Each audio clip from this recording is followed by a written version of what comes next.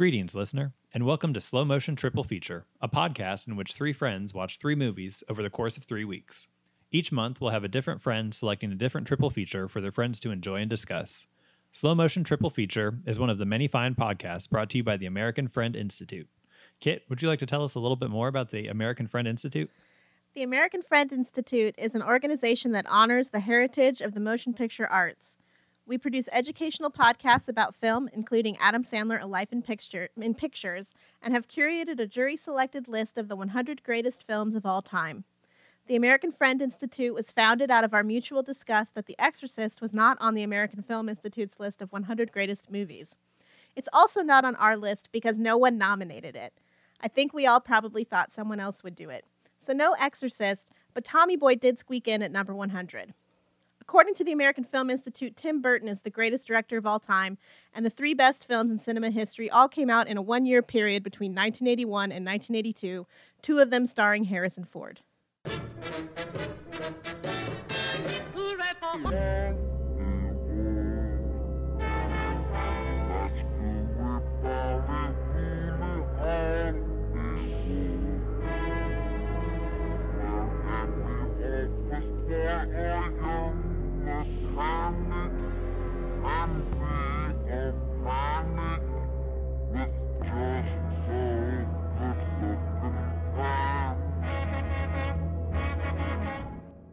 I'm your host, Mike Keller, and I'm joined today by my good friends Kit and Andrew. Tonight, we arrive at the third film in Kit's long-haired Tom Cruise triple feature, 1999's Eyes Wide Shut, directed by Stanley Kubrick and starring Tom Cruise and Nicole Kidman. The film is loosely based on the novel Traum Nouvelle by Arthur Schnitzler and was adapted by Kubrick and Frederick Raphael.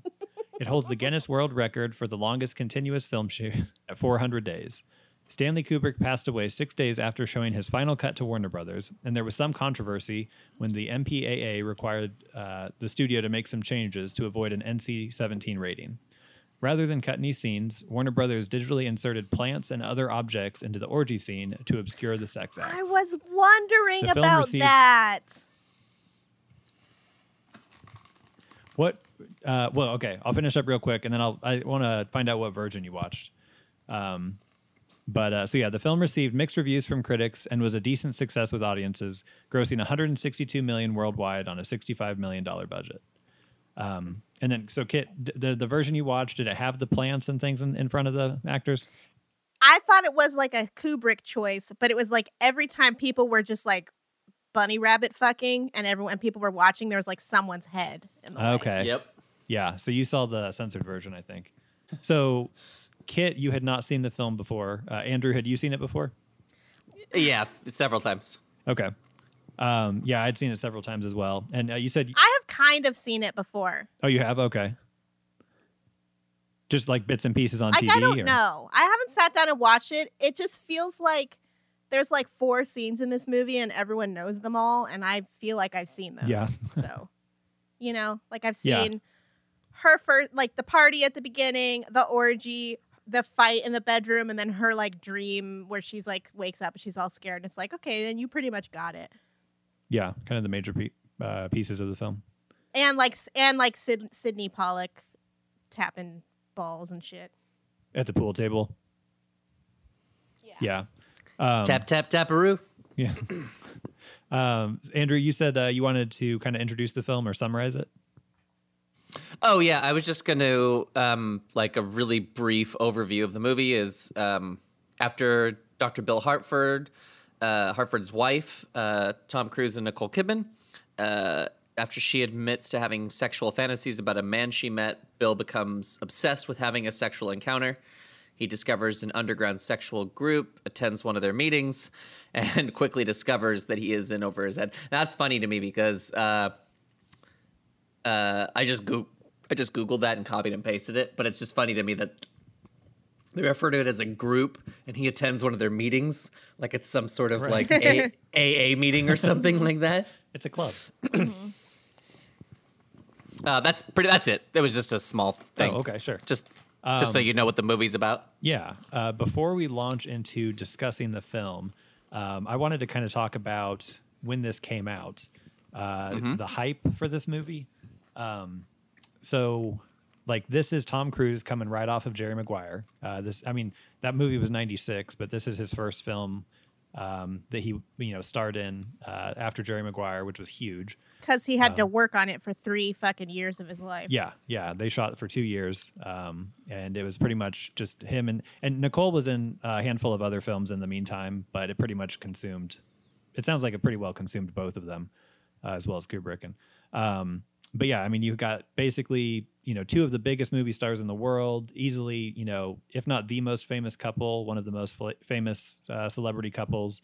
Kubrick is one of the most, recognizable and acclaimed directors, even at that time.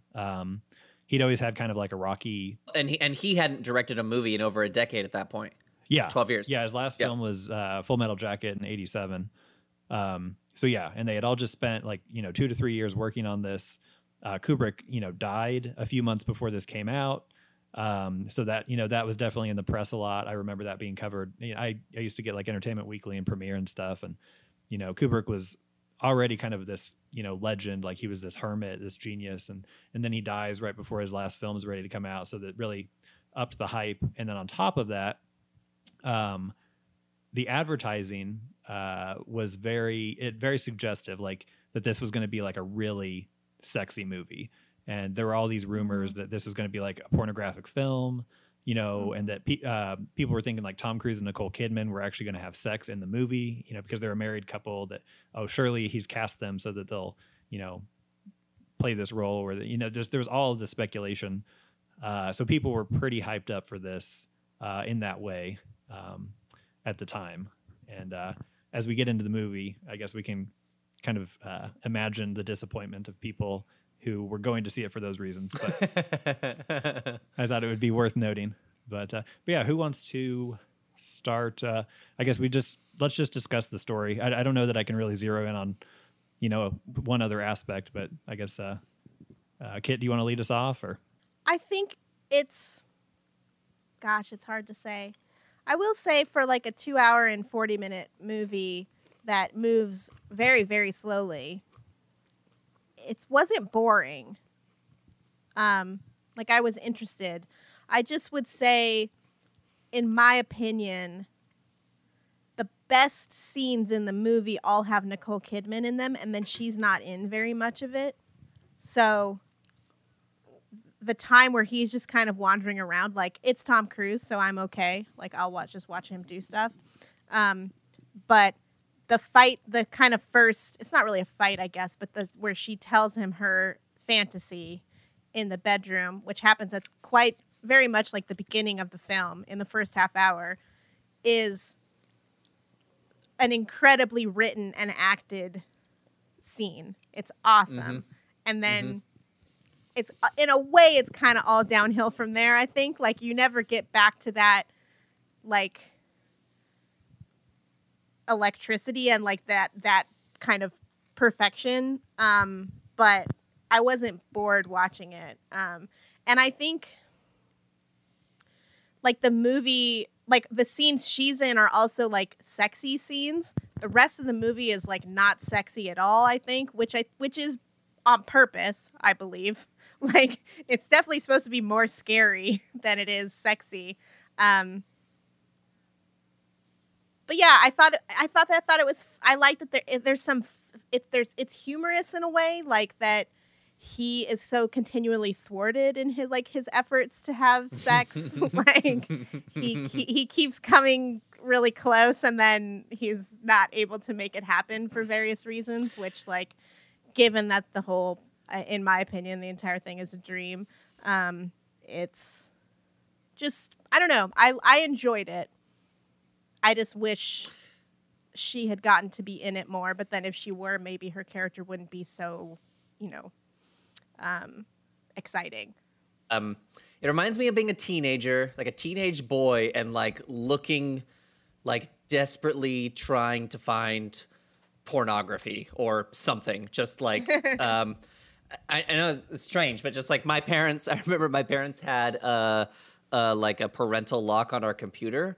So from ages 14 to 17, or basically, until I was sexually active, it was like Saturday nights from from the point my parents went to bed to the point the sun was coming up. Sometimes it was just like trying to like find ways around a parental lock, which is like kind of horrifying and to actually say out loud, but I think totally true for a lot of teenage boys.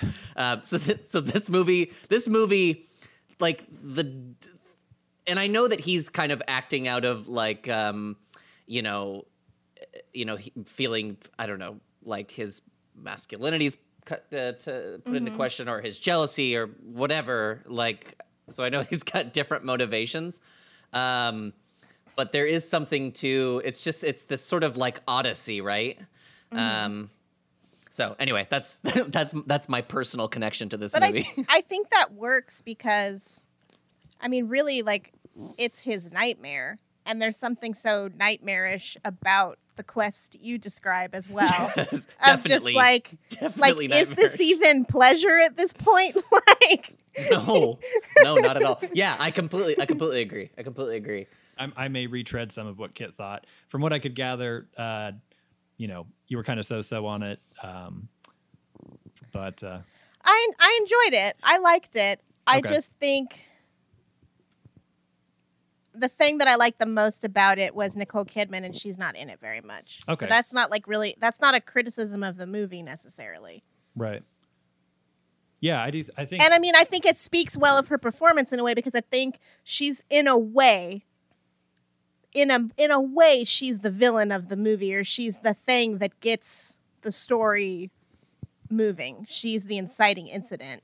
Like, so it's okay that she just kind of reverberates I feel like throughout it without necessarily being in it.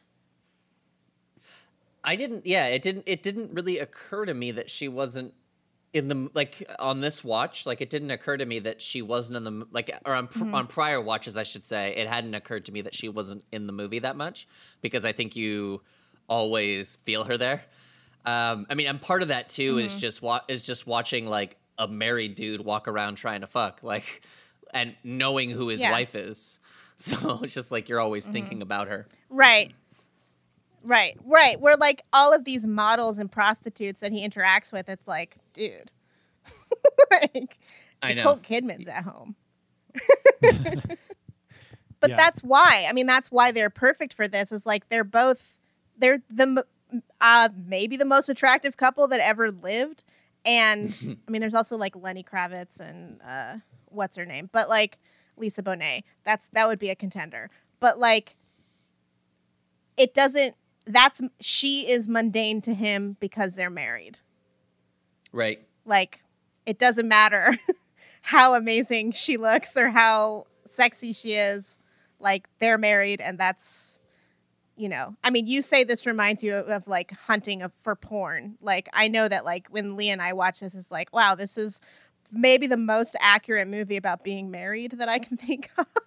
Like, that argument they have in the bedroom, like, we both, I think, relate so much, and I assume every married person does. And yeah, it doesn't. It's Nicole Kidman naked is mundane to Tom Cruise. I was reading something about how the characters are set up in such a way to where you're not necessarily supposed to empathize with them, but just kind of like inhabit them, which I thought was interesting, because it's like they don't quite feel like real people to me, but in a very like intentional way. I don't know if this makes any sense. And I think probably that has something to do with like the dreamlike quality of the movie. I think especially once Tom Cruise is like on his own, I feel so easily like to like fit inside of slot his yourself experience. in. Yeah, and it's not Yeah. it's not like an everyman sort of thing where it's like, he's all of us. It doesn't feel like No. that at all. But yeah, I think I really feel like I watched another video essay today that talked about like this, like comparing Eyes Wide Shut to video games, which I thought was really interesting. Like kind of like first person Yeah. sort of sort of experiences, and like virtual reality or augmented reality or whatever, where you're like, you know, wearing like an Oculus or whatever. And I totally got that. And it really made me think. I read another essay today about just talking about Kubrick and how he cared most about the audience, and I think that's 100% true. Because like I don't think this movie is like super complicated, and I do think he wants people to understand what he's trying to say. Like I don't think there's anything pretentious on screen, and I read a ton of mostly bad reviews today, just because I know it got mixed reception upon release. And I feel like so many of those reviews totally miss the mark and just do not understand this very, very fundamental thing about Kubrick. But it's like all of these movies that he's made, some of them masterpieces, like if you really take the time to think, like I think he wants you to think about what he's saying, but I think it's important to say that like the dude made movies for people to enjoy, like that. I think that's very present in this movie. Yeah, I feel like a lot of the reception, like at the time, it was kind of your kind of average mixed reviews for a Kubrick film, but then it seemed like it kind of gained, maybe not like cult status, but as it kind of became like a legendary type of movie where people got really wrapped up in like the Illuminati, or like, you know, oh, it actually means this. Yeah. It's, you know, it's got all these hidden meanings and little Easter eggs and things. Sorry, I remember a rumor, and I don't know if it was a rumor or if Arlie Ermy was lying, but I remember hearing somewhere that like Arlie Ermy spoke to Stanley Kubrick the night before he died, and Stanley Kubrick talked about what a big piece of shit Eyes Wide Shut was. Right. Yeah, I remember hearing that too. And, which I don't think is true. Yeah, like nobody else has said anything to that effect. But yeah, like this is probably somewhere between like the 5th and the 10th time that I've seen it. And so the first time that I've watched it while married or even in a relationship. And like it was, I guess the thing that was most surprising to me this time on this viewing was how clear it is. Like it always seems so mysterious and like strange to me when I watched it when I was younger and not in a relationship. But like it's very, you know, it's definitely a very thoughtful movie. I think it's very dense, and I think there's a lot to unpack. But yeah, I definitely agree that like it's all there. He really wants the audience to come along with him. He's not being, you know, obscure or but yeah, it's just, and I thought it was fascinating too, just the whole exploration of, you know, fidelity and, you know, sexuality and, you know, Tom Cruise's kind of threatened masculinity and just all of these things that yeah, I don't know. It's like, I think I picked up on it when I saw it before, but not to the extent that I did watching it this time. And well, and it's like I guess, okay, I don't like to paint people with these stereotypes, but it's like, what kind of person do we most imagine is sitting there going, this is actually a message about the Illuminati? And if we could just decode Stanley Kubrick's Eyes Wide Shut, we'd understand like that the New World Order is real and all this stuff. And it's like probably a single person. I mean, yes, probably. Like, I guess that all their dialogue maybe seems like they're speaking in some kind of dream code or something. Yeah. Like, but then if you are married, and the moment that she says like, yeah, in my fantasy, I was like wanting to fuck this other guy, and at the same time, I loved you more than I'd ever loved you. And it's like, I get it. like that makes absolutely perfect, you know, sense, if not verbally, then like emotionally, as to kind of how that works. Yeah, and I think that just kind of that more paranoid or kind of bizarre interpretation of a lot of it. I think they understand that there's this story about marriage running throughout, but that, you know, maybe if you don't have something to tie it to in your personal life, that's when you get, you know, really carried away with it. And then I guess though, I think Kubrick, I mean, if you know, poke around in Kubrick circles online, like, you know, there's the moon landing theory, there's all of the stuff about The Shining, there's all the stuff about 2001. I think that his films are very visually dense, and then maybe they lend themselves. Also, I think his reputation as this, brilliant genius, I guess it all works together to kind of, and like kind of a hermit. yeah, like that he must have some secret wisdom that we have to dig and dig and dig to find. But he also courts it, because in the same way that I think David Lynch How kind do you of mean? courts it, in that, like, this movie is about dreams. This movie has imagery that I don't doubt was Stanley Kubrick going, oh, put this Mason thing in here, or put this Illuminati reference in here. Mhm. I know that knowing how controlling he was over, like, the look and the takes and every aspect of his filmmaking process, he didn't put a fucking double eagle head throne in here unintentionally. But it's not that he's trying. I don't think that his intent was to be like, I mean, who cares what his intent was? But I don't think that he was like, I'm going to fuck with the conspiracy theorists, or even be like, or even, trying to reflect a genuine conspiracy. It's like, it's a movie about shit that we're scared of. So, Yeah. like the Yeah. same with The Shining. It's like, yeah, there's all these pieces that seem like they make sense, but you just can't put them together. That's dreams, baby. Yeah. And he also talks. I've heard him talk a lot about movies, about like how he directs, and it's very instinctual. Like he above any other director I've read about or seen anything about. He doesn't like to talk about his movies with people. Like, he doesn't like to explain stuff. He doesn't like, and part of that is to preserve the movie for the viewer, but it's also to preserve his directorial instincts. Like, the dude does not want to, he wants to know when something is right and know when something is wrong based on who he is, but he doesn't want to necessarily explore the depths of why that is, because then maybe you're chipping away at your instincts, which I really like. Well, and it's a movie about eroticism itself. And I would say that if we're going with Kubrick's theory of eroticism, the ambiguity of it is precisely what makes it erotic. So if he were to answer, and he does, I mean, he gives you, like you say, it's fairly clear. It's fairly straightforward. The conversation I feel that like Nicole and Tom have at the end in the last scene. Yeah. It's basically the movie talking and saying like, this is what this movie was about. Yeah. When he says, no dream is just a dream. And she says, as sure as I can be of, the reality of a day or a lifetime or whatever. But people seem to want even more than that, which is for him to say, no, it was a dream.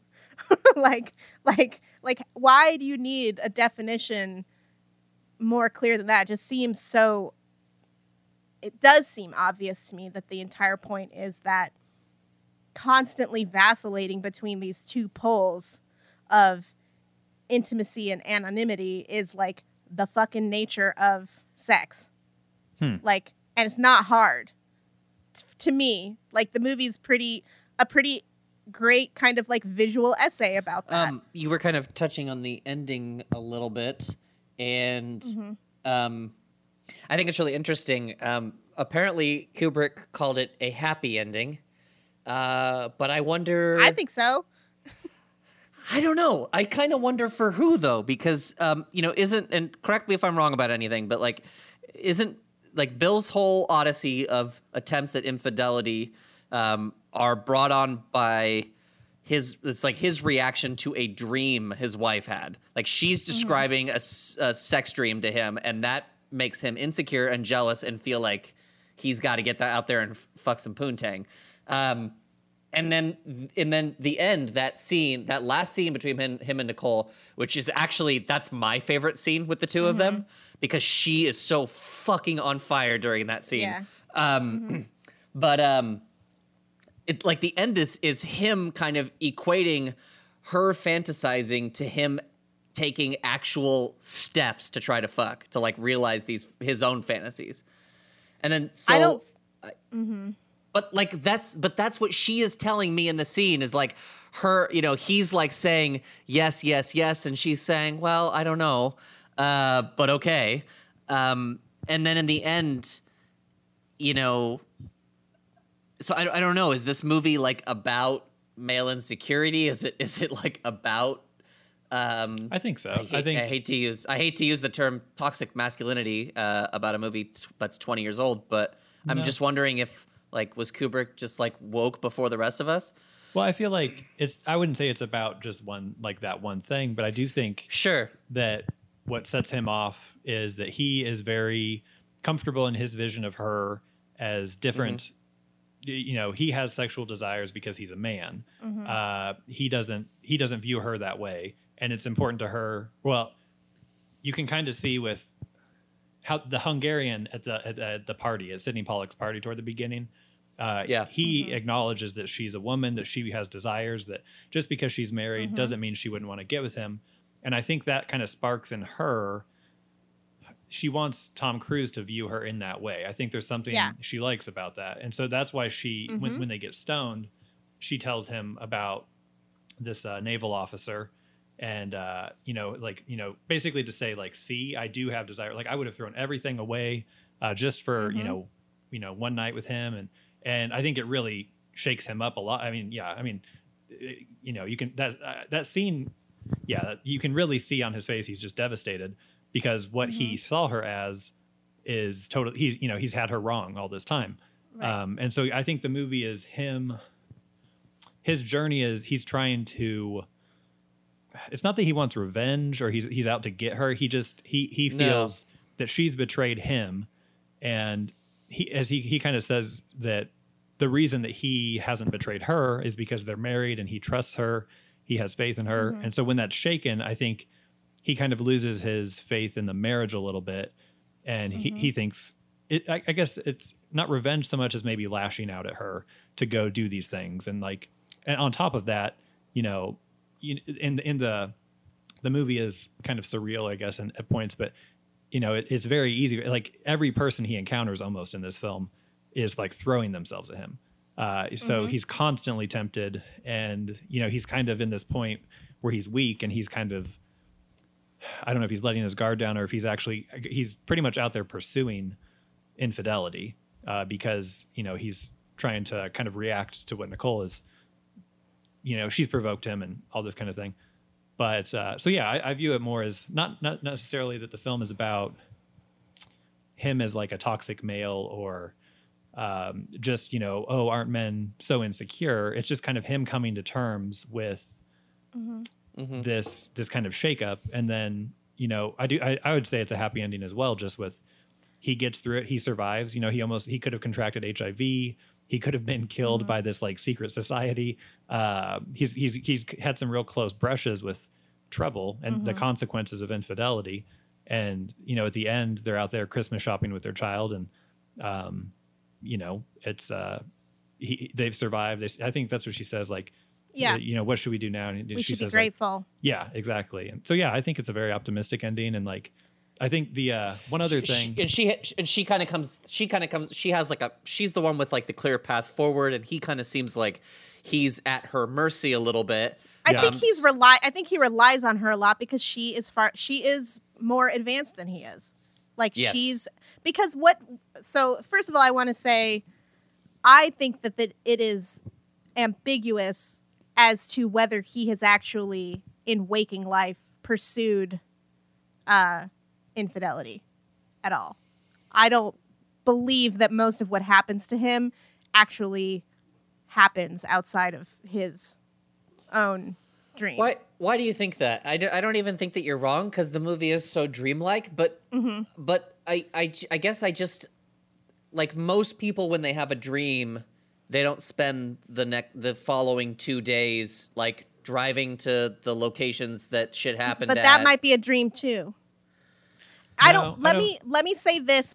Can I say this before we like get into that whole thing? Yeah. So I feel like what makes the reason that it's a happy ending is that they're different.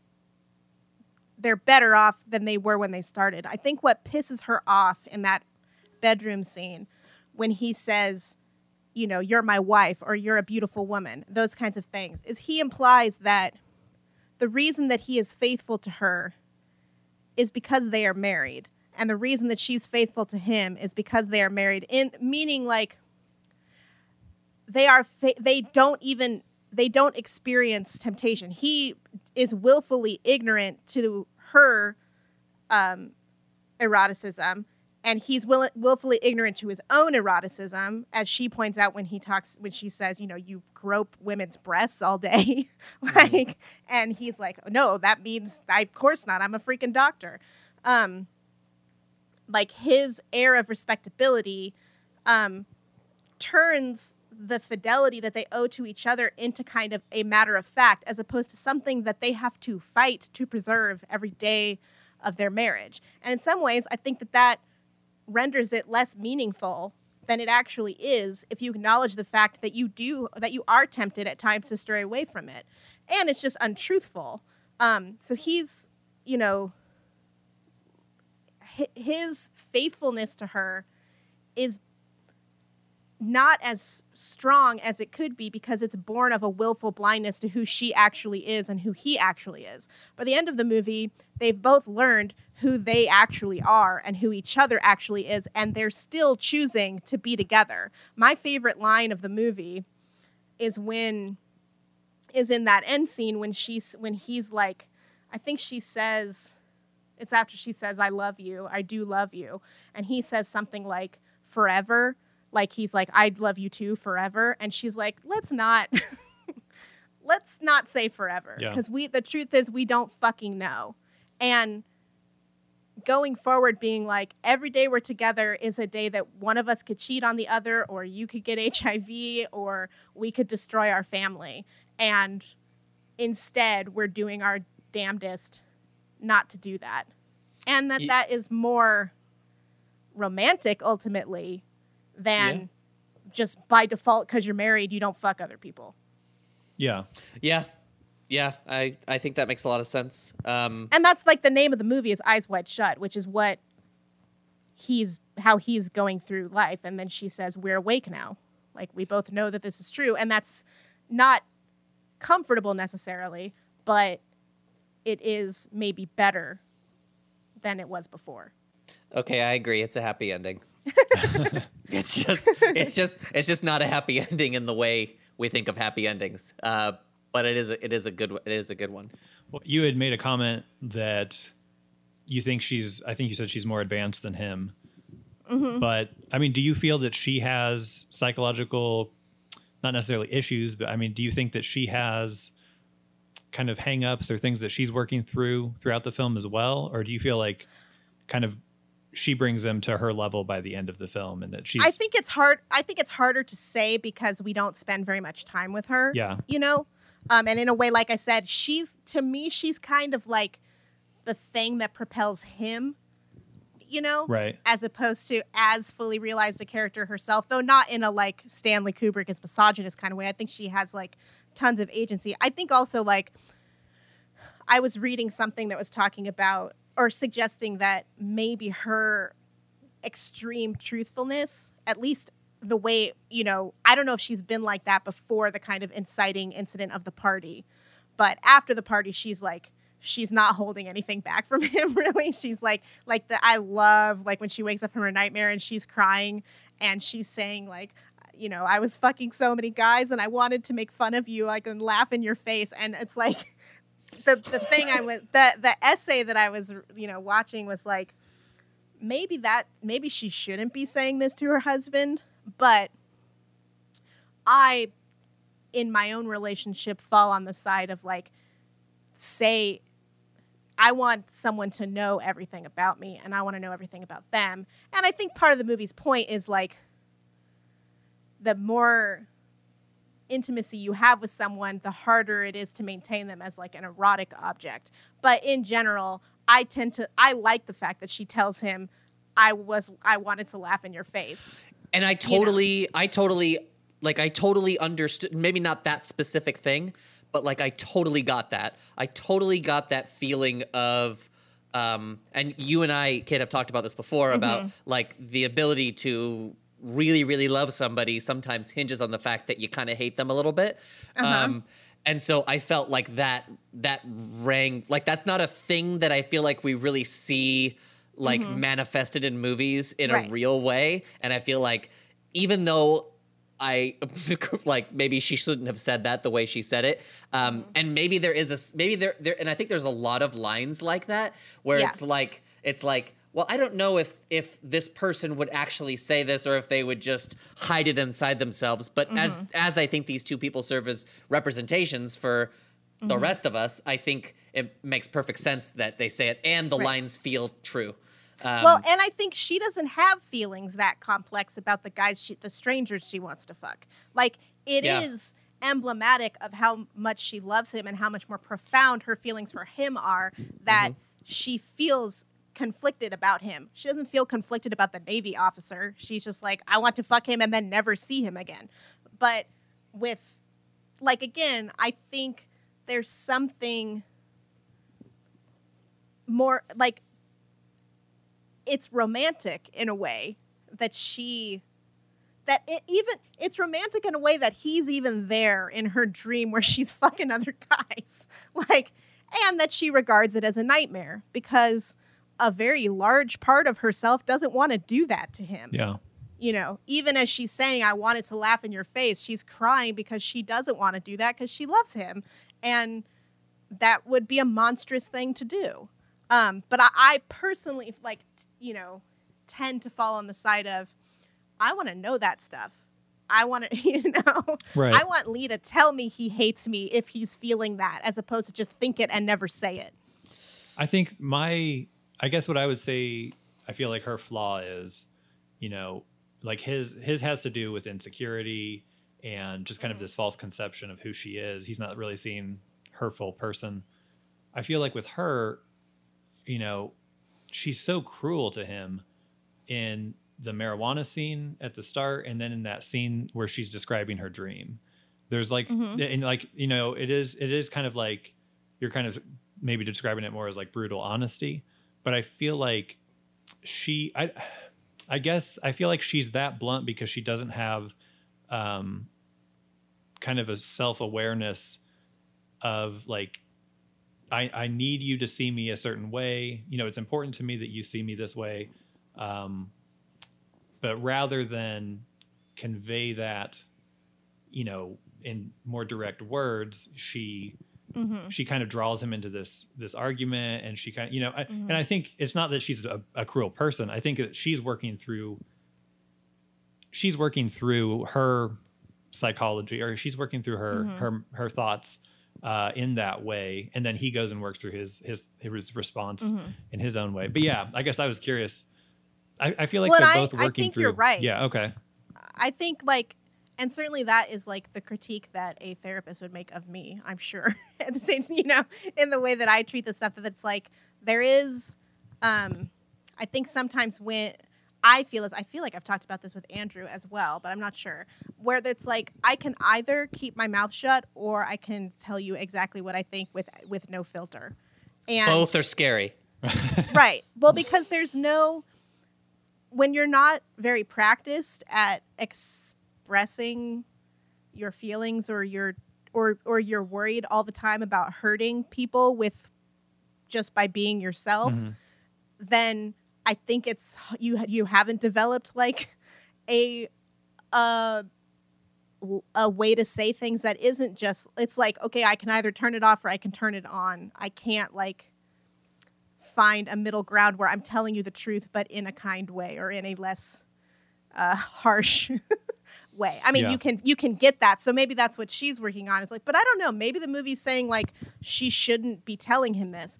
I definitely think she should be telling him this, because I think if he saw this in the right way, I always think it's better to know the truth than live a lie. Like I've always said this to Lee, if you cheated on me, the thing that would end our marriage would not be you cheating. It would be you not telling me immediately. I think if you told me immediately, we could get past it. If I found out, then I don't think I could get past. Like dishonesty is to me the bigger betrayal. Yeah. Than just fucking up as a human being.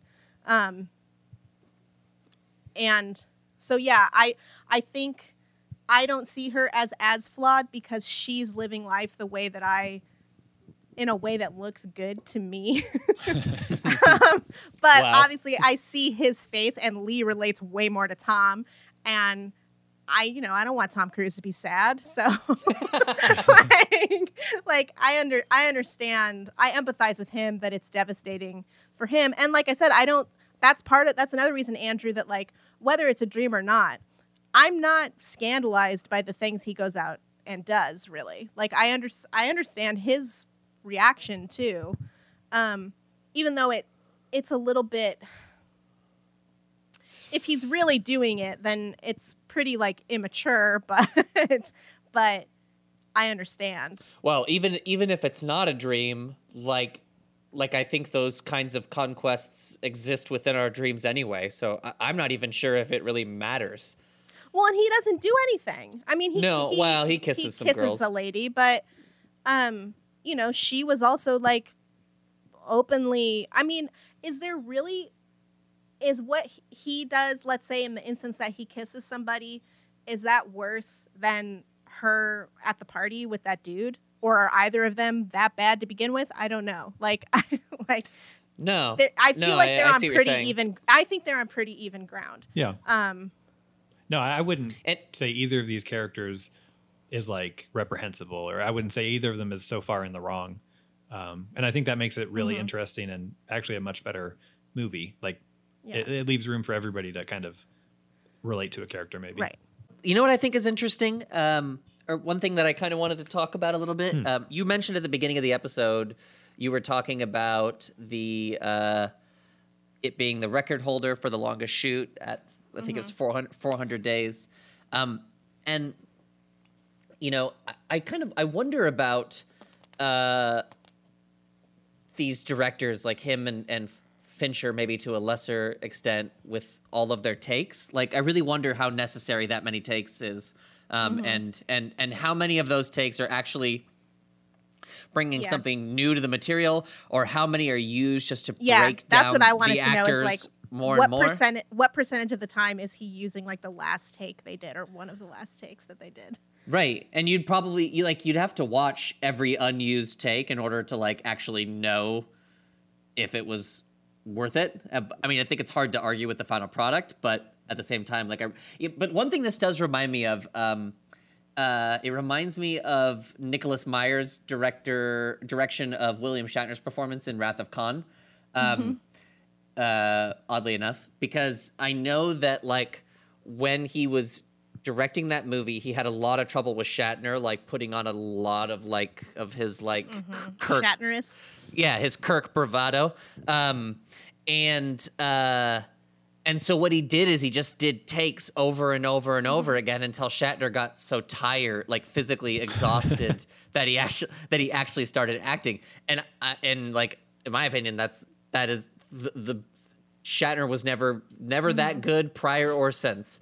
And I do think of in some ways, like I do think of like Tom Cruise's like his movie starness,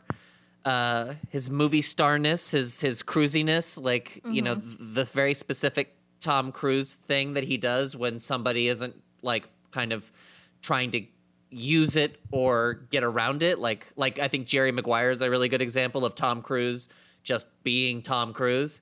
And so I kind of think they're not so dissimilar in that way. But then also another thing I was thinking about is like Laurence Olivier making fun of Dustin Hoffman when they're making Marathon Man. Like, I don't have to show up. I don't have to deprive myself of sleep because I can just show up to the set and act. And it's so, I don't have necessarily a grand point or an answer, but I just really kind of wonder about, at what point is this abuse? And then at what point does it even matter that you've hired, actors anymore? I don't actually know. I mean, I know that most of Stanley Kubrick's movies are really, really good, but I don't know how necessary it all was. Yeah, I mean, I've heard the only, from what I remember, and I haven't necessarily, gone real deep into all the behind the scenes stuff. The only actor I've heard complain about being worn down and like feeling abused by Stanley Kubrick was Shelley Duvall in The Shining.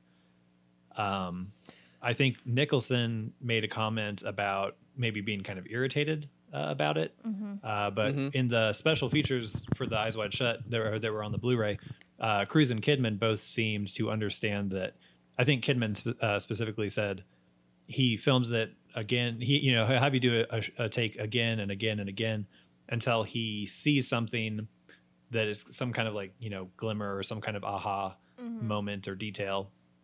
So yeah, I guess it would really depend on the actor. I didn't get the, and it could have just been that they're doing all these press junkets just months after he's passed away, so they're not going to speak ill of the dead. I think they wouldn't speak ill of him either, but I do think like Tom Cruise has said in a couple of different interviews that it was extremely tiring. Like he's never going to say anything remotely negative about Stanley Kubrick, but he can't hide the fact that it was exhausting. Yeah. And I think, Nicole Kidman, more so than Tom Cruise even, is, she works with Lars von Trier, and like I think she is like a gymnast of acting and up for a lot of different kinds of experiences. Actually, yeah, that's a good point. Both of these actors are famous for endurance. Whether it's jumping out of a plane or being directed by Lars von Trier. Right. But I also think like they had the kind of power that like Stanley Kubrick's not gonna not make them do a bunch of takes, but he's not gonna treat them like shit during the shoot. I don't think Shelley Duvall had the same kind of like, she doesn't look like Nicole Kidman. She wasn't at the same level of her career as Nicole Kidman was at this time. She wasn't married to Jack Nicholson. Like Jack Nicholson, has 3 Oscars, though he didn't at this point. But it's just like I think. And, Shelley Duvall's mentally ill. So I think it's definitely possible that... Well, and then also on Eyes Wide Shut, like, I don't know if you guys know this, but Harvey Keitel was in the Sidney Pollack role, and he quit the movie. Yeah. Because he said Stanley Kubrick is a genius, but he disrespected me, and I refuse to be disrespected by anyone. And I don't know how much of that is Harvey Keitel's ego or Stanley Kubrick's ego or both or whatever. But maybe there's maybe especially at this point in Kubrick's career, like the people who are working with him have to kind of be willing to go on a difficult journey. Yeah. Right. Well, I don't know. I think just because he didn't abuse Nicole and Tom, and also the same people read the same, or different people read the same environment as abusive. Yeah. And if they're not necessarily wrong, but I think, it's definitely possible that a director would, especially someone like Kubrick, who's such a perfectionist, would realize someone's weakness and exploit it, Yeah. And he didn't find that same weakness. But even Tom Cruise even said, like, this was obviously before they actually got divorced IRL, but he was like, I think if we'd been making this movie earlier in our marriage, it probably would have broken us up.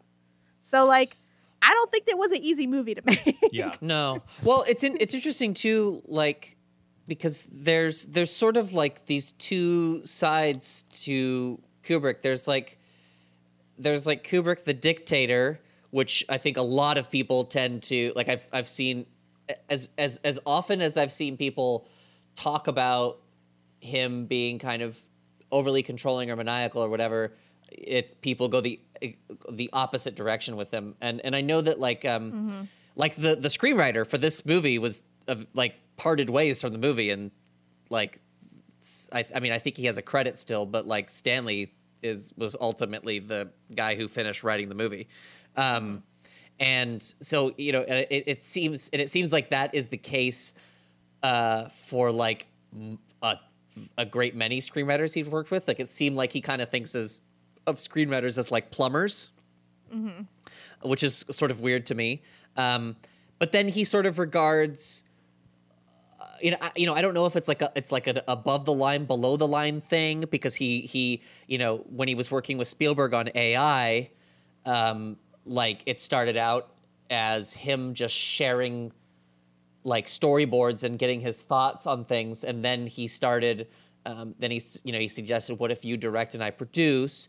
And then he would truly collaborate with Spielberg. Like he would say, "What would you do in this situation?" And Spielberg would say, and then Kubrick would say, "Well, what I would do in this situation is this," and then they would go. So there's like a true back and forth. So he seems like for every bit that he seems uncompromising, he also seems to be sucking up as many good ideas as he possibly can. So yeah, I don't know. It's interesting, but it just seems like there's these two takes, and I don't know if it has to do with how Kubrick treated different people or how different people reacted to him. It's probably both, I think. And I mean, I think it. I think he wouldn't be the only person who treats people differently based on what they have to offer him, or how much power they have, or how respected they are by other people. I think everyone is like that to a degree. I think, Nicole Kidman wasn't flying to Stanley Kubrick's house to talk about the movie with him. It was Tom Cruise. That is probably both maybe Stanley Kubrick's choice, maybe Tom Cruise's choice, maybe also Nicole Kidman's choice. Like, it's just,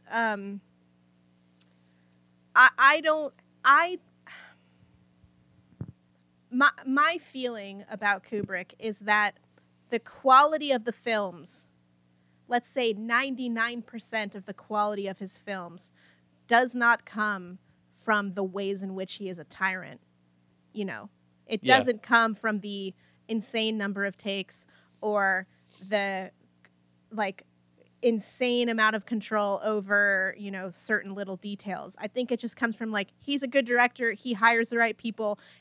The environment could be a much more pleasant one than it is, and the quality of the film would not suffer. That's my thinking. But maybe I'm wrong. I've never made a movie. Yeah, it's interesting too, because his relationship with some of the people that he works with, I don't know if Mike, you've maybe have seen Stanley Kubrick: A Life in Pictures. Yeah. But there's that whole section with Malcolm McDowell talking about how when they made A Clockwork Orange, he became best friends with Stanley Kubrick. Mm-hmm.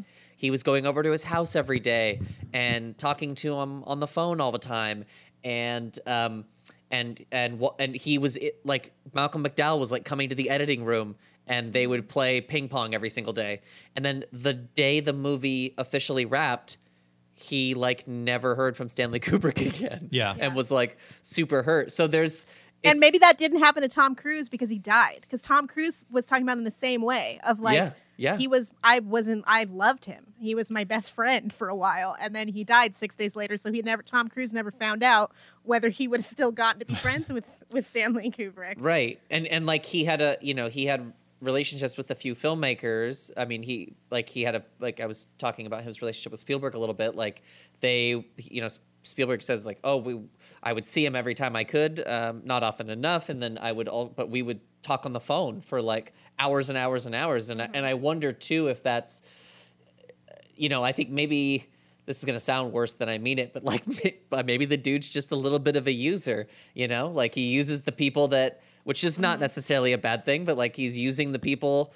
He used Malcolm McDowell in the editing room because it was part of his mojo. It was, and maybe he's, talking to Spielberg for, over the course of 20 years, on the phone every 6 months for 6 hours at a time or whatever, because, he's learning, he's soaking up, what's new in filmmaking. I know that he got all of his technology he got from Spielberg. Spielberg would talk about what new piece of shit he was using to make movies, and Stanley would get one. I know that when they started doing computer playback, Stanley would Spielberg told him about how to basically set up a bunch of monitors so that you could watch a bunch of takes at the exact same time, and that's that's how he edited Eyes Wide Shut. So there's this sense of him always getting something from Right. the relationships that he's cultivating. And that doesn't necessarily mean that those relationships are false, really. Yeah, But if that's maybe the way he is, that's the way he Well, is. and that's also may- that's the nature of the film industry. You're going to work with these people extremely closely for maybe, I don't know, Yes. 2, 3, maybe 6 months, 400 days, I guess, if you're on a Stanley Kubrick film. But it might not have been something personal against Malcolm McDowell. It may have just been they weren't in close proximity anymore, or I think it is probably the case that that's how Stanley Kubrick saw it. But I don't think that means that like Malcolm McDowell doesn't have reason to be upset about Sure. that. No, Like, not at all. There's No. other filmmakers like the Coen brothers maintain relationship. I mean, they're married to people in their movie.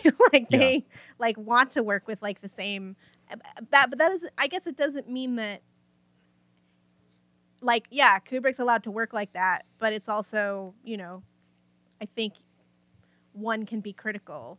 That For sure. No, yeah. There are ways there are ways in which that is a little bit inhumane. I also think like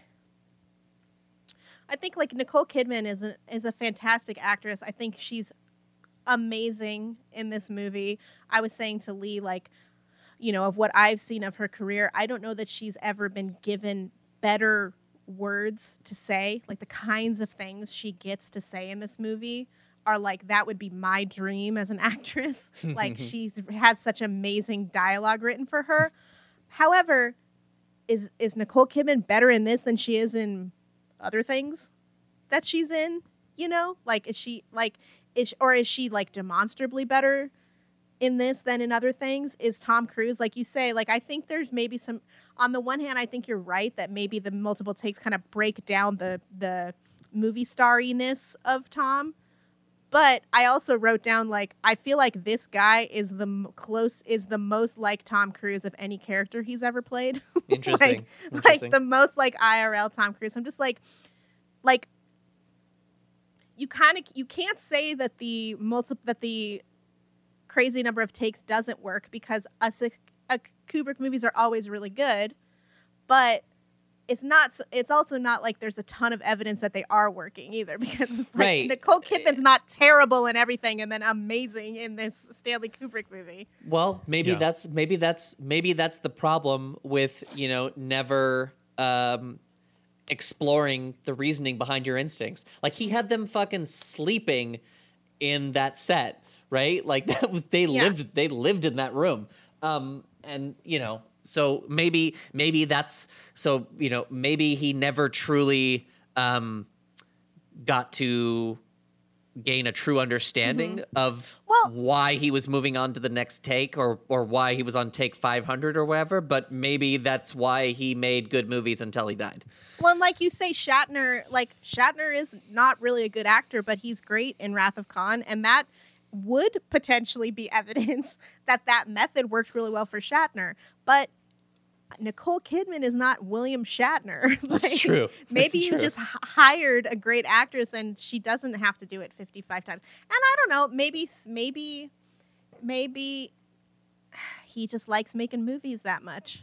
Well, there was Yeah. a comment that he, I think Tom Cruise, no, it was Sidney Pollack. He said that he had talked to Kubrick about the multiple takes at one point, and that Kubrick said he just finds it silly that, you might spend years writing a film, you may spend months to a year in pre-production, building the sets, spending all of this money, taking all this time, and then you do 5 takes and you're done. So I think, I relate to that. What's that? I relate to that because, like, I feel that way about vocals. Like, people, when we record vocals, I always want to sing it. Like, let me sing it until my voice doesn't work anymore. Yeah. Because, for one thing, like you say, like, we've put all this work into all this other stuff, and then arguably the most important fucking part of the song, we're just going to, like, because it's can be kind of uncomfortable for people Yeah. to sit around watching a person sing or for the person singing, we should not, make sure that we get what we need. Yeah. So, which is very Kubrickian of me. But also because there is, I think, sometimes, not always, like, depending on the song, depending on the melody, depending on whose voice it is, you sing something a couple of times and then you start maybe to be thinking less about what you're doing, or you know, there if it's I mean, I guess my thinking though is like that's mostly true for extremely emotional songs, and I feels like it would be true for extremely emotional scenes as well, where like if you're nervous about something, or if something is intimate, or you feel like you're being exposed, then I can kind of more easily see the logic of like, do this a bunch of times until you're comfortable with it, or until you've broken down whatever your like self-awareness is, you know, stuff like that. And then maybe you'll get something rawer in the end. But when it's literally just like sitting in the kitchen, like drinking a cup of coffee, like what are we going to get that's really different here? Yeah. You know, one thing I wanted to bring up, because we're talking about, you know, his like obsessive control over the movie, but it's so crazy to me that Kubrick was so like had his, you know, had a death grip around his movie, but then like wouldn't leave London to shoot like this movie takes place in New York, and like like the scenes of Tom walking down the street. Any shot where Tom Cruise is walking down the street at night towards camera, it's rear projected. That's rear projected. What the fuck? I get it. But the amount of you get it? Yeah. I it's why all the shit's on backlots too. I mean, other than just Stanley Kubrick, I guess, not wanting to fly, which that is fucking silly. I agree, but I do think he justifies it. That's how come it's a dream, y'all. Like, wow, but then other shots in the same sequence are shot on a stage. Like, so like it's weird to me that like a profile shot in that sequence is on a set, and then just the shots of him walking towards camera are. So I don't totally understand that choice. I agree with it. I think it's kind of a, I don't know, a heightened reality, or a sort of a strange kind of reality. It's not supposed to be the real streets of New York. It's because he didn't want to fly. I mean, I think the reason that it's not shot on location is because he didn't want to fly. I think that decision in the context of the film becomes something else regardless of what it was, you know, outside the film. And I think within the film, what it does to me is suggest this is not New York. This is not... But I think I think it already feels like I think the things that you're saying that it does that already. Like, right, but like it does the fact that it's New York. But like, would you have? I don't know. I don't think it looks any different. Like, it looks. I think it looks as if he's there. Like, I think if you pulled the camera away and there was lights and a couple of gaffers, like, and they're on a studio lot, like, I would not be surprised. I think the scene where the guy is like following him, to me, that doesn't look like real streets to me. Like, I mean, it does. See, but that is enough like it. But that is right. But that, I think, is what is fucking with. I mean, that in a way like demonstrates the effectiveness of the decision. That's like, you can't. I mean, so much of what this movie is about is not being able to tell what's real from what's not real, and then in the end being like, we don't get to know, and it doesn't really matter. And then the way that it's shot and how locations are used totally backs that up. Well, okay. I got one comment and then a question. I think with regard to the rear projection and recreating that little section of Greenwich Village, like on a soundstage, I think, yeah, maybe it was he just didn't want to fly. But then there's also, like, if this is a guy who does, 20 to 100 takes or whatever of something, it can be really complicated and expensive to coordinate, shooting on the streets. True. That is true. Yeah. And the part that he's going to reshoot the most is the part where Tom Cruise is walking towards camera. Yeah. And so that's a really good point. Yeah. So that's something to consider. But then the question I have, I guess for Kit, with what you had just said, I think that all of this film is real. I think everything that happens in the film happens within the reality of the film. Are there certain sections that you think are a dream or are not real, or? I don't think personally that I'm not saying that the way to watch this movie is trying to figure out what's reality and what's a dream. Okay. Because again, I think that I don't think that I wouldn't say like, well, this part is actually happening because, and you can tell because he's tapping the billiard balls on the table, and that's how you know that's real life. Like I don't get into that bullshit. I don't care, and I don't think it matters, and I don't think that's the right way to watch the movie personally. Mm-hmm. And I think you won't come to anything from it. Like I don't want to watch this like people watch The Shining. I think that's stupid. Yeah. But I think I do fall on the side of, or at least I watched the movie feeling, I guess, entertaining the possibility that everything that's happening to him is a dream and seeing it through the lens of it's a dream. I think the dream starts when he gets that phone call, basically. And then I think when it ends is harder to say, and not necessary to say. But it's like there are a lot of things that happen that the movie, if it's, when she's sleeping with the mask on the pillow, there's no reason for that in the logic of the story. Like, even if she found it, she wouldn't put it there. Like, I think the idea was that they put the mask there while she was sleeping to intimidate him. Yeah, that's how I always read it. None of that. But that I think if you take the threat to their marriage literally, then I think the movie's way less interesting. If the danger that Tom and Nicole are experiencing is from a real, like, external, like, mob of crazy sex weirdos, then that is way, way less interesting to me than if the threat that they experience is from their own erotic lives. I think it's both, though. Hang on, because I agree with you, Kit, and I think Stanley Kubrick goes out of his way to not make a clear distinction between one or the other, and I think that is specifically on display in the scene in the billiard room with Sidney Pollack, because he starts out by, I think, because he basically offers Tom Cruise two options, right? Like he first tries to communicate with him by saying, "Oh, you're just interpreting, things you saw and without really understanding what you actually saw."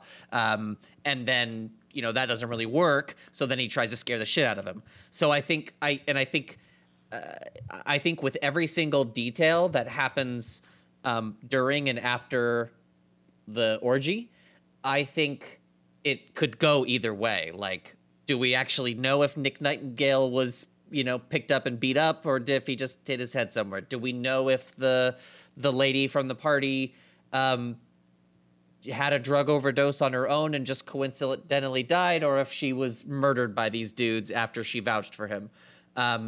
Do we know if Sidney Pollack is the pull tap dude or whatever? We don't. I think we do. And I don't think we do. I think, yeah. So if you look at the newspaper he gets, so after he goes over back to Domino's apartment, and her roommate tells him that she just found out that morning that she was HIV positive. He goes for a walk, and then that guy is following him, and he buys a newspaper. The headline says "Lucky to be alive." So, we read that as, he's dodged the bullet with HIV. When he's reading that article, though, it talks about what happened to Mandy. And it says that around 4 a.m., two men brought her into the hotel. She was giggling. They were supporting her as she came into the hotel. They left. We know from what Alan Cumming told him that at 4:30 a.m., Nick Nightingale was, they brought him into the building. And then they checked him out and took him out. So we have the newspaper corroborating that. But why can't the newspaper be part of it? Be part of what? A dream. I mean, it can, but I don't think there's any place where we really launch into a dream. I think that this all happens. I think it's when he gets the phone call. For the doctor? or for the patient of his that For passed the away. man who's died, yeah. Just because he comes home later that night doesn't mean that's when the dream ends. Well, I mean,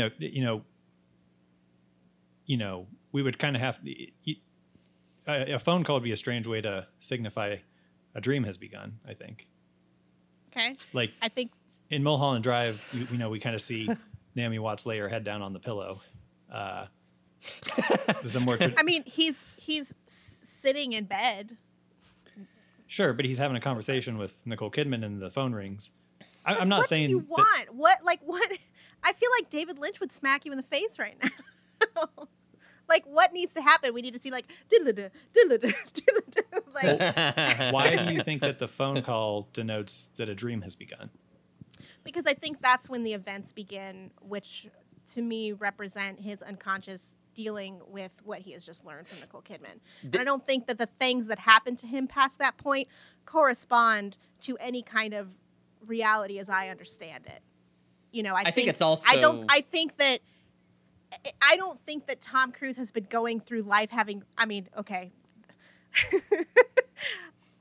This version of Tom Cruise has not gone through life with women throwing themselves at him constantly. At least it could be the case that this happens to him every day, and now because he's heard this dream, or because he's heard about her dream, he's suddenly realizing that, oh, everyone is horny for him, and he could have sex with a lot of different people if he wanted to.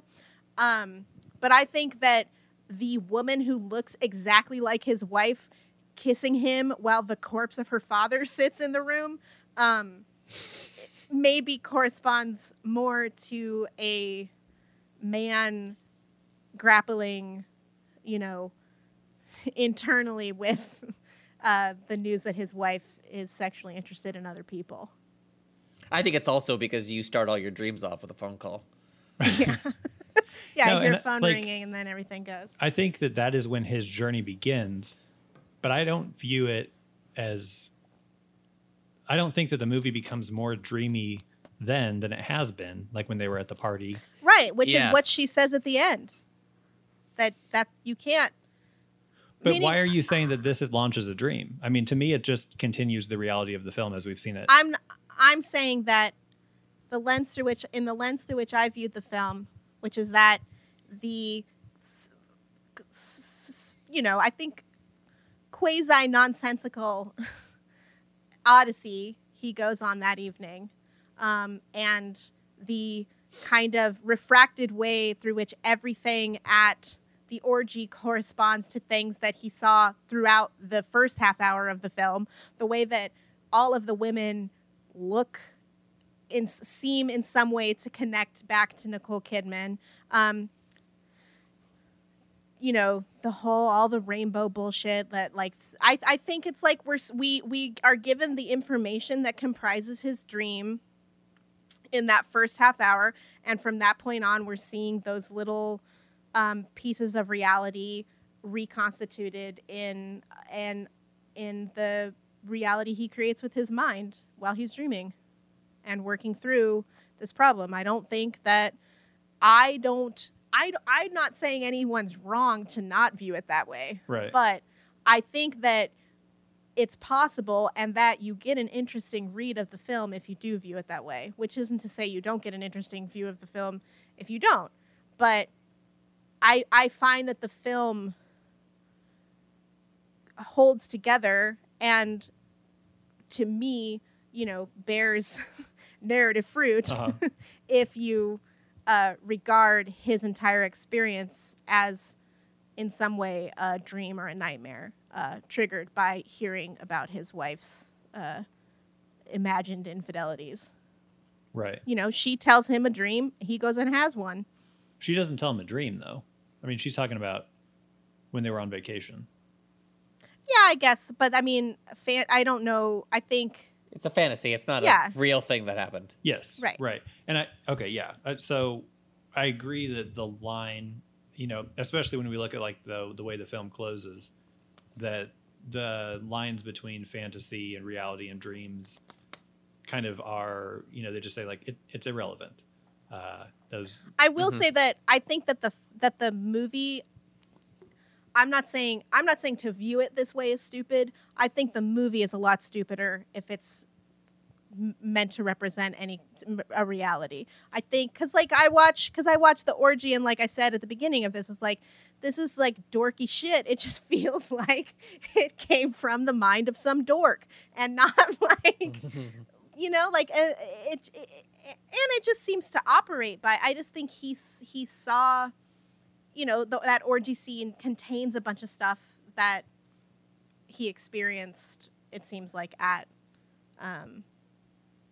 that The party. party. Yeah, no. And there's even like almost the same Christmas tree in every location. And I know it's Christmas time, but it's just like there's certain images that keep popping up again. And it just feels like that's the logic by which it's operating to me. That's interesting.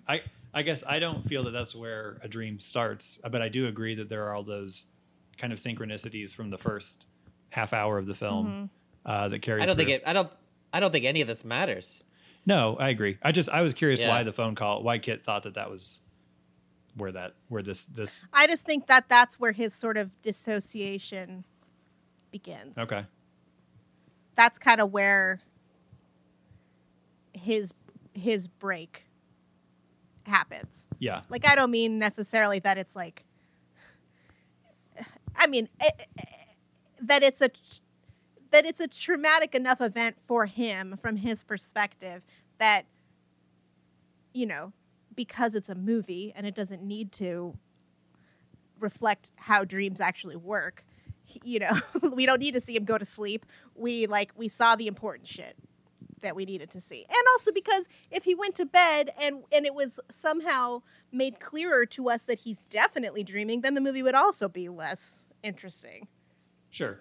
Like, thinking that it's possibly really happening. And also that puts us more into his frame of mind. He's not dreaming this thinking, I'm not really visiting a prostitute right now. I mean, part of what I think Nicole Kidman reflects when she talks about her nightmare or her fantasy is like the fear that she experienced from basically behaving that way. Even though she wasn't really doing it, it was as if she was, and that's basically the same almost. Like, the feeling of being someone who was going to fuck another guy and laugh in her husband's face is almost as bad as actually doing it, because, in the dream, you don't know you're not actually doing it. So I just think that's an interesting, I mean, all the questions too of like, well, did he cheat on her? He kissed a lady. He, did all, it's like the film is kind of full of questions of like what infidelity even is. Like, what constitutes infidelity. Yeah. Yeah. Interesting. Should we talk about, is there a specific scene? I was thinking we could discuss the mansion. I mean, the only thing that I have really is, and, since Kit kind of already started talking about it, was the orgy scene. And I just have a few production notes, really. Okay. I reread there's like an oral history of it on, I think Vulture did it or something. Mm-hmm. But they hired like this really great dance choreographer and like worked on it for months and months and months and months. And it really seemed like Stanley Kubrick didn't know what he wanted for the scene. And basically they would just do shit and then video it and then send him tapes. And he would just give notes back. But like, it got more and more like explicit. And I guess, the dancers also got more comfortable with each other. So that was okay to some degree, but like they were like losing dancers and they'd have to like get new ones and train them again. But it's interesting to me because they kept pushing it further and further back in the shoot schedule because it seemed like something that Stanley Kubrick just wasn't really that comfortable with. Mm-hmm. And I think it was like his DP or somebody would like joke to him and be like, you should get Tony Scott to come in and shoot this because he knows how, and you don't. And I do think, I think that this scene is the best evidence for this if this movie was a dream. Mm-hmm. Because it's so absurd. Like, it's funny to me because I was thinking about it today, and the first time I saw this was like around the time it came out, and that scene was the hottest fucking thing I had ever seen in my entire life.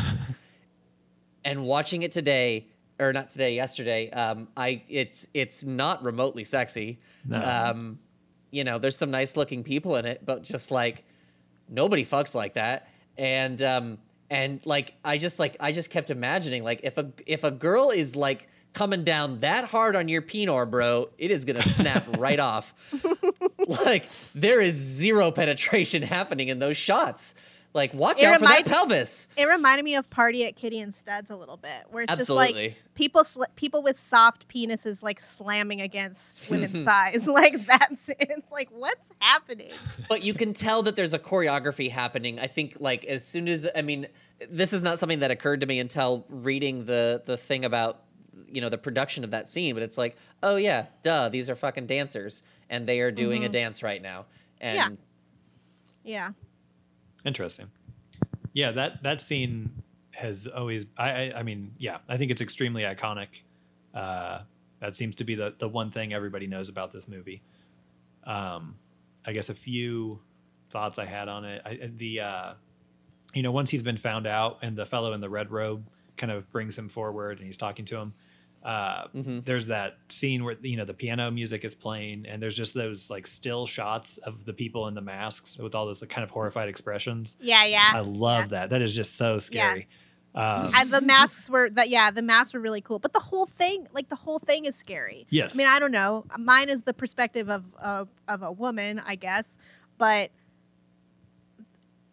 to me, that's mostly. I mean, it's funny that that's the scene that this movie is so remembered for, and it's remembered as like a sexy, crazy orgy, when it's like, this is, you know, the dog sucking the dude's dick in The Shining kind of like, you know, like, it's not. It's creepy. It's scary. Yeah. Like, none of this, and it reminded me, there was a quote from a review at the time by Lee Siegel, where he said, on the movie being set at Christmas time, that desire is like Christmas. It always promises more than it delivers. And it's like Tom Cruise has been so excited to get to this party in a way that feels a little bit out of character for like the man we've met so far, where he's just like itching to get there. And then he gets there and it's like, ooh. Yeah. Like, not only that, but he still can't get fucked, like, once he's there. Well, and like, it might kind of, I don't think that this was like the intent of the scene, but I'm sure that kind of mirrors the dismay that some audiences felt when they went to go see this movie, that they thought it was going to be all sexy and all this type of thing. And then you get there and it's just this bizarre, you know, off-putting orgy. And it's certainly not the, you know, the trailer with the Chris Isaak song. Right. You know, that's not quite what you think you're getting into. Well, and everyone sounds like Charlie Brown's teacher. Yeah. I did want to another like note. The reality. I'm glad that they kept the reality of wearing the mask, like, as opposed to doing ADR where everyone sounds. I mean, this probably is ADR, but I mean that it really does sound as like there's a lot of. Is there a Party Down episode that's about an orgy or something? Yeah, where it's so. Like the reality of trying to throw an orgy is just like. It's just logistics, basically, and everything's stupid. Yeah. Which is, it's just a little side note. Like, it is interesting how that scene in Eyes Wide Shut has like percolated, just like into culture, mostly comedy. I feel like I was watching the It's Always Sunny in Philadelphia episode where Mac or Dennis and Frank go to an orgy, and it's like an Eyes Wide Shut orgy, but it's just like gross people in masks and there's a buffet. It's like it's somebody's apartment, but they totally use like the Venetian masks. That might be the show I'm talking about. I don't know. Maybe it wasn't. No, they did that. They did. Okay. I think they did do that in Party Down, and then Review. I think Review also had. Oh yes. That's a pretty good orgy. Yeah, it takes place in a mansion and everything. Yeah. I was just watching something the other day that was like a comedy where the password to something was Fidelio as like a joke. And I'm like, yeah, okay, this is, it really has, but yeah, it's also for how long, like the movie's long And there's It is a really lot long. of just like long scenes that are in no hurry to get over. And Mhm. that part of it does not feel long. No. Like, No, it's like I feel like conservatively it's like five minutes maybe. yeah. Yeah, it's a very short scene. Like the actual shots of people fucking is I don't think it could be more than 2.5 minutes. One other note from that scene, the guy in the red robe, it's played by a guy named Leon Vitali, who was an assistant to the director. And I should have mentioned this earlier, but when you guys were talking about how hard it would be to work with Kubrick or just the stories people told about working with them, that documentary Film Worker is it's all about Leon Vitali, and gives you a pretty good picture of what it would have been like to be Kubrick's assistant. Have you seen that guy, either of you? Yeah. Okay, yeah. I haven't, but I want to. Yeah, it's a good little movie. It's got some good stuff in it. Cool. Well, and like, isn't one of the theories that like Sidney Pollack tapping the balls all the time is supposed to link him to the guy in the red robe? Yeah, I could see that. And yet Sidney Pollack doesn't play the guy in the red robe, and it's not his voice. Yeah. But I still believe that that's Sidney Pollack to the psyche of Tom Cruise or the psyche of Bill. Yeah. Yeah. Or at least, that he's at the very least, like, sort of proving that he was there by, like, sort of throwing back to the staff. Like, I don't know if it necessarily means that he was actually a red robe guy, although I do agree with you. But I think it could just be like, and also just like to the viewer connects it also, I think, like subconsciously. Yeah. Right. Well, and then that, like, at the Christmas party, like, he is like just a richer, more powerful version of Bill in a way. Like, he's totally. like the next evolution of Bill, and he's the one who, like, it's interesting. I feel like you can see how kind of frightened Bill is of him, because when he goes and sees him in the pool in the billiard room, he says like, "Oh, we had such a great time at that party. Like, it was such a great party." And it's like, it's a party at which you treated a prostitute who had OD'd, like in a bathroom with the host of the party who's married. Like, and my understanding is like Tom Cruise, that's not something that happens to him every day. Right. Like, that was an extraordinary circumstance, but then he still goes and meets the guy and he's like, wow, that was such a great party. And it's like, you both know what happened, but like, that just speaks to me of like the, I don't know, the power differential or the fear that, what this guy, I don't even mean like fear because he was the leader of the orgy, because I don't even think, it just that, I guess that's what makes me think that kind of in some way that's who Tom Cruise was projecting as the leader of the orgy. Sure. Yeah. That's interesting. I guess we're getting close to maybe wrapping this up, but there was two scenes that I wanted to talk about or just kind of get your guys' takes on. The two scenes are when Tom Cruise is investigating what happened to Nick. He goes and he sees Alan Cumming at the hotel. He's at the front desk at the hotel. And then later that night, when he goes to see Domino's roommate to find out, well, he goes there because he's pursuing Domino again, but he winds up finding out about what happened to Domino. Both of those scenes, one takes place during the day, one takes place during the night. I think there's a lot of day mirroring night in this movie, kind of back and forth. But both of those scenes, the person that Tom Cruise is talking to is like extremely into him, very, very flirtatious, just like, practically like drooling over him.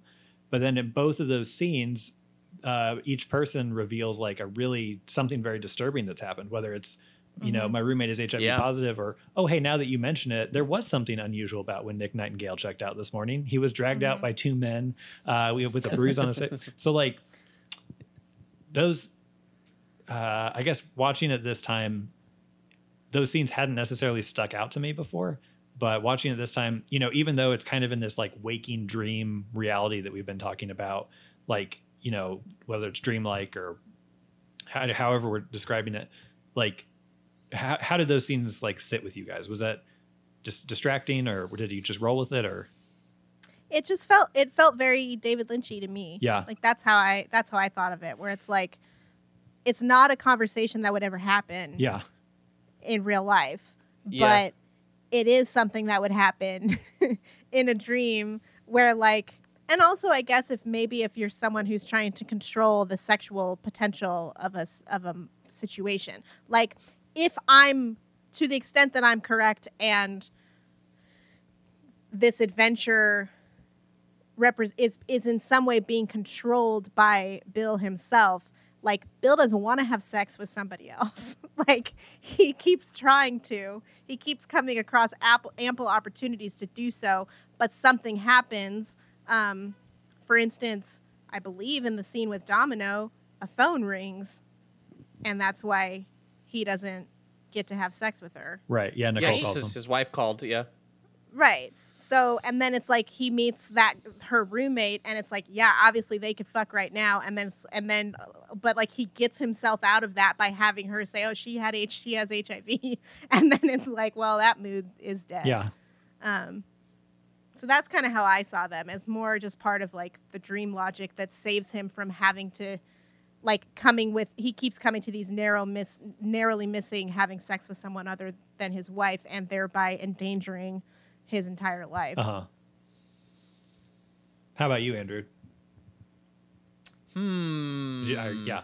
It's perfectly fine if you had no thoughts on those scenes. I just, rewatching it, like when I was taking notes, I was like, this is bizarre. Like, because It is bizarre, and it's sort of similar to the scene at the beginning with the girl and her dead dad. Like she starts making out with him while the dude's just like getting cold 10 feet away. And yeah, I don't know that I have any thoughts. Okay. I think I agree with Kit. well, surprise, I think she made surprise. She made some good points. That's what I mean. Like all these scenarios, including even when he goes upstairs with Domino, like there's really nothing. What we know about Bill so far does not suggest that is something he would do. Right. Just like meet a girl on the street and then be like, "You want to come upstairs?" It's like, okay. Yeah. Like that's weird. Yeah.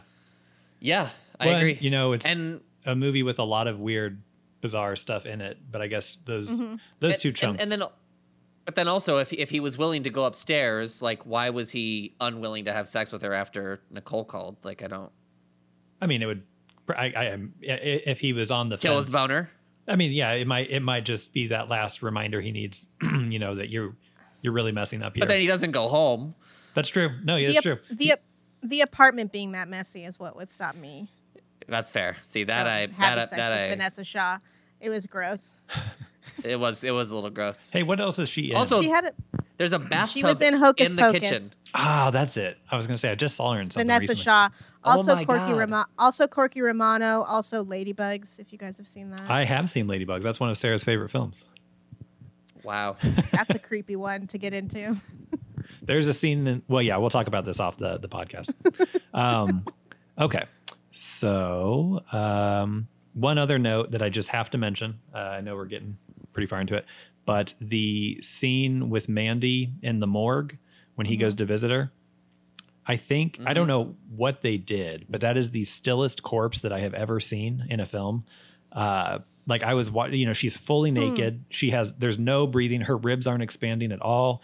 Sometimes you can even see like a person's heart beating kind of through their, through their belly. There's nothing moving. And I kind of wondered if it was a matte shot with the way that you see her, like he's kind of looking over her or looming over her, I guess.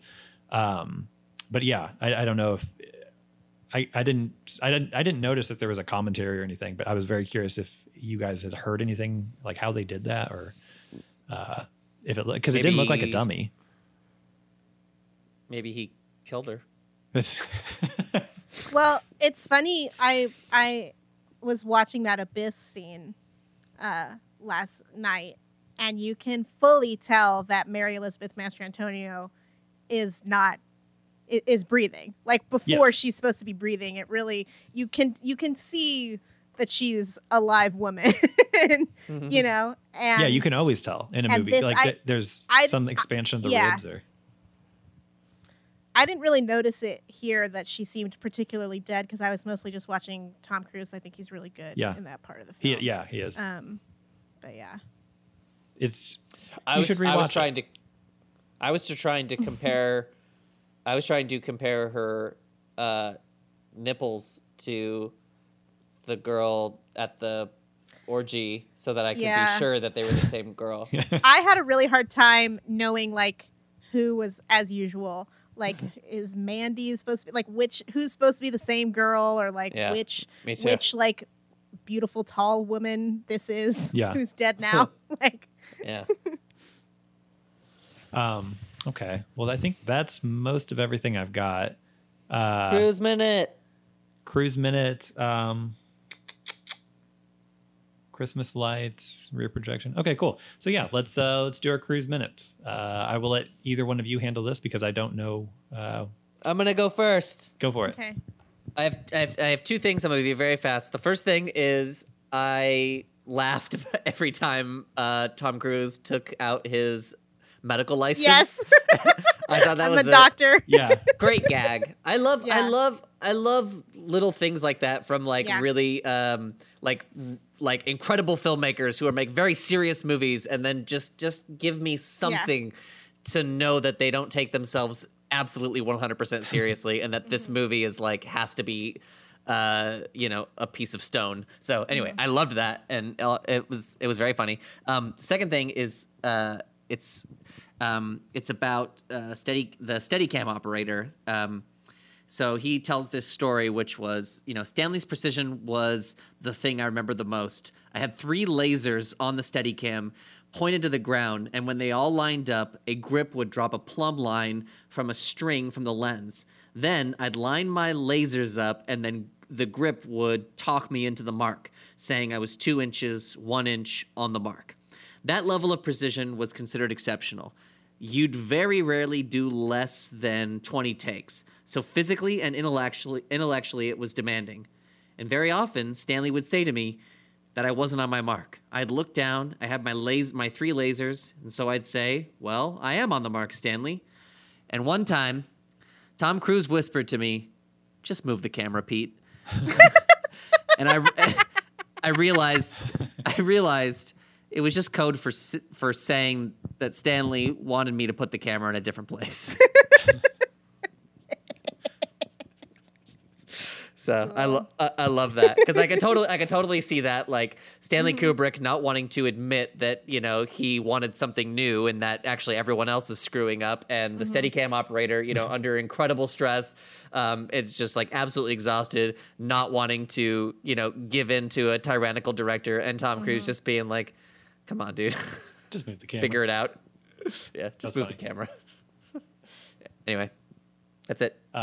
Excellent. I have two things as well, real quick. One was I really did not like that scene where he gets bullied by those street toughs. That was rough. It was really hard to see him not kick their ass. Yeah, or that was really tough. I also have a theory that when they're smoking weed, I feel like they could not show Tom. Like he takes the doobie from her at one point, and then you don't see him smoke it. And I have to think that's because either he wouldn't do it, or it looked too weird when he pretended to.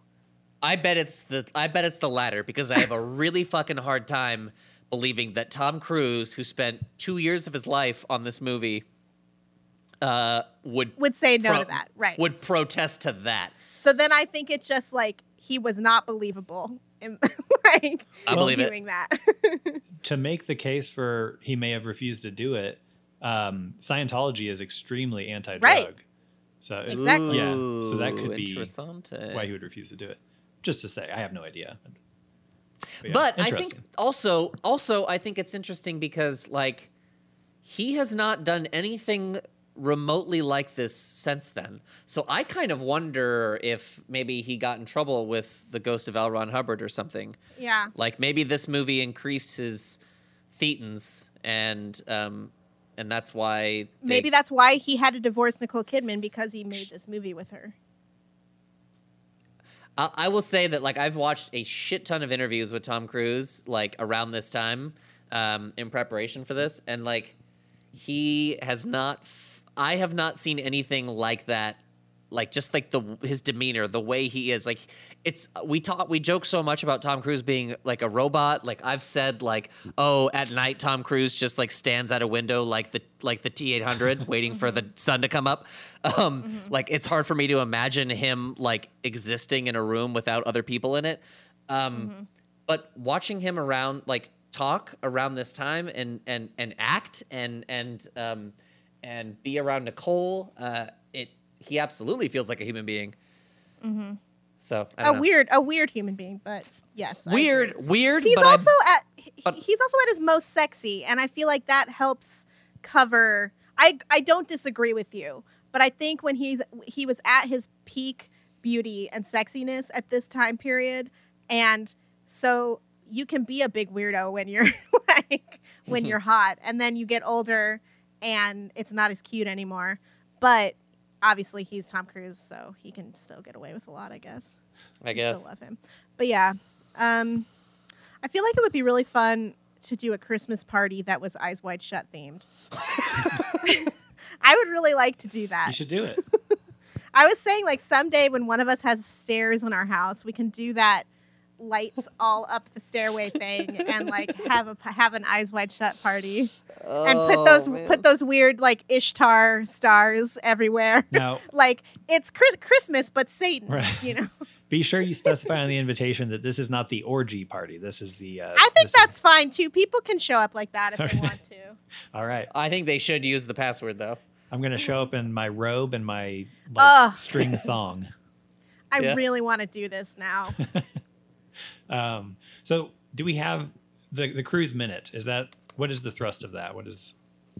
I think it's something we want to say about Tom Cruise, which is very easy to do when we're watching Tom Cruise movies, but should become much more difficult once Tom Cruise isn't in the movies we're watching. Okay, so just any note I had about Tom Cruise.